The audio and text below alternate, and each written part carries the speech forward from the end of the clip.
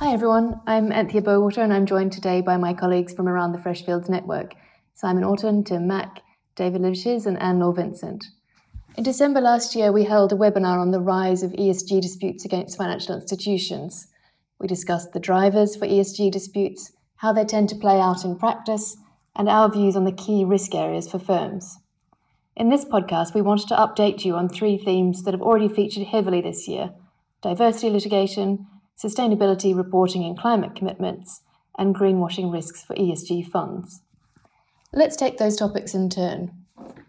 David, in December we discussed the emerging trend of diversity-related litigation in the US and comparisons between a company's policies and its diversity in practice. How are things developing? Do you think we'll see this type of litigation being brought outside of California? And how do you expect courts to deal with the types of novel relief being demanded? Thanks, Anthea.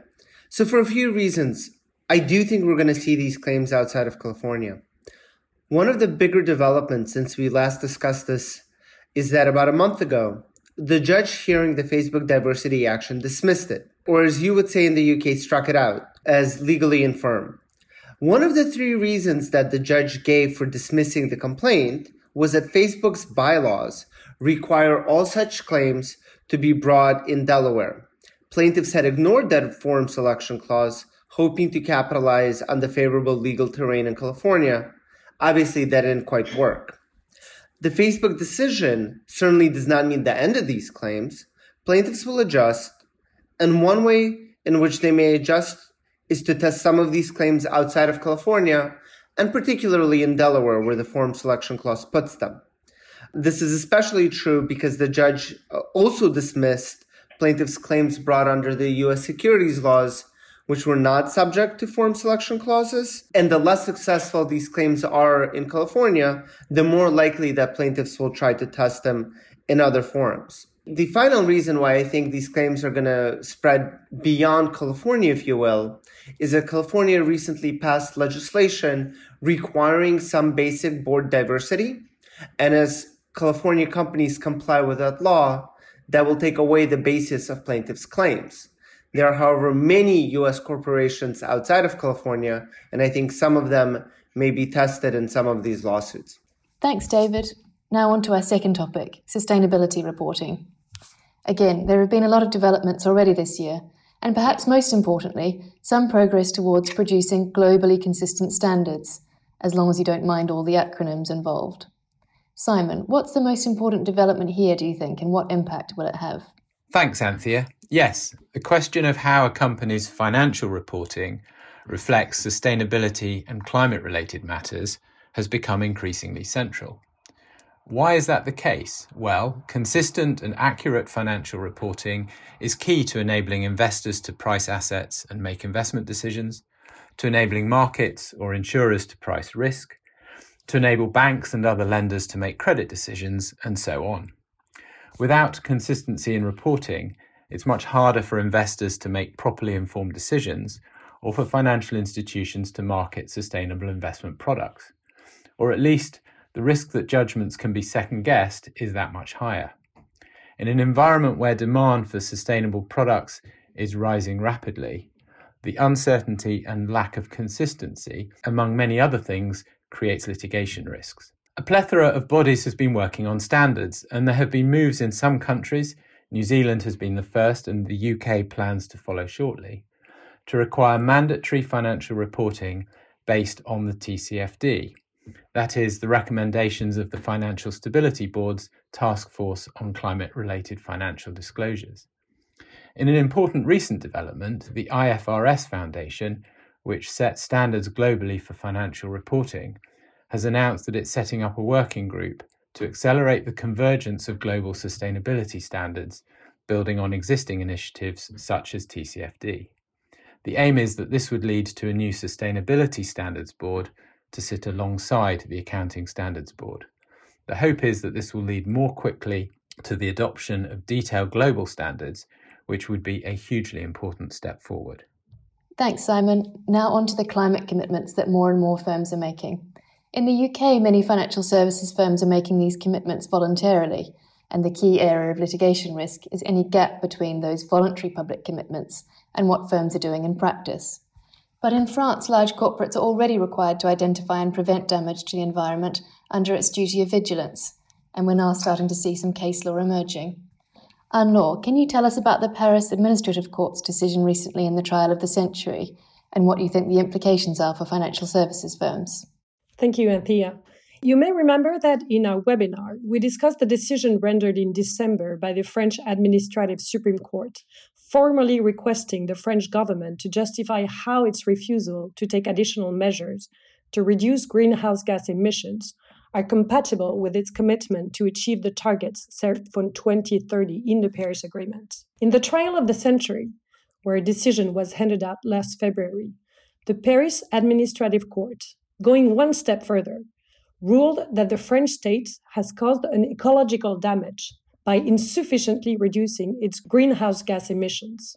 The 4 NGOs which filed this action back in 2018 received a symbolic compensation of €1. So the main takeaway of this decision is that climate inaction of the French government is now considered as both illegal and causing ecological damage. While these two decisions were directed at the French government, they will inevitably have implications for corporates, including financial services firms. This is generally reflected by the recent actions filed before French courts against businesses in relation to the duty of vigilance you just mentioned. A month ago, a coalition of NGOs, including indigenous groups from the Amazon, sued the French supermarket giant Casino for not having taken appropriate and effective measures to prevent human rights violation and deforestation while selling beef imported from Brazil. Another example would be Total, which has also been sued by French NGOs and local authorities for failing to comply with its vigilance duties in an attempt to force the company to reduce its greenhouse gas emissions. So it's fair to say that in the coming years, France could actually become an attractive forum for these types of claims. Thanks, Anne-Laure. Tim, what's the position in Asia? Are financial services firms formulating climate commitments yet, given the encouragement from the financial regulators to start prioritising ESG? And how do you think the litigation risks around climate reporting are playing out? Thanks, Anthea. Yes, ESG has been increasingly prominent in Asia in recent years. A recent global institutional investor survey found that almost 80% of institutional investors in the Asia-Pacific region increased their ESG investments either significantly or moderately in response to COVID-19. And just under 60% of investors in the region expect to have completely or to a large extent incorporated ESG issues into their analytics and decision-making by the end of this year. Now, from the perspective of regulators, the Hong Kong Securities and Futures Commission has been pushing forward initiatives aimed at achieving better and more consistent availability of ESG-related information, both from listed corporates as well as from certain institutional investors. The Hong Kong Monetary Authority has been encouraging financial institutions to factor ESG-related risks into the overall risk management assessments that they do. And in terms of ESG-related litigation, I think it's still relatively early days in Asia. Historically, and for many reasons, Asia has generally been less litigious than, for example, the US or Europe. And that applies to ESG-related disputes too. But over time, as ESG-related litigation risks increase elsewhere, we'll inevitably see those risks begin to take more shape in Asia too. Many economies in Asia are developing rather than developed, and ESG factors, all three of them, in each of the three categories, can be more pronounced in such markets. Great, thanks, Tim. We also wanted to touch on the spotlight on ESG funds at the moment and the potential for greenwashing. Again, this is a topic that has received attention this year with the publication of several reports by NGOs, highlighting particular ESG funds which include investments in fossil fuel companies. There's nothing necessarily misleading in the description of the fund. In fact, the investee companies may have performed well in the metrics used to evaluate their sustainability performance. These metrics can lead to results which investors may be surprised about, and that in turn can lead to allegations of greenwashing. What we may see this year is pressure from investors for firms to take a holistic view of what ESG, sustainability, and green labels mean, rather than a view that is narrowly focused on metrics or ratings. The question of whether investors have been misled in this context is already being tested in the German courts, a fund manager in Germany is being sued on the basis that its impact calculator, included on its website as part of the fund's marketing material, was misleading. And this type of litigation is something that we do expect to see more of in other jurisdictions. Now, a final word. David, the US is playing catch-up to some extent.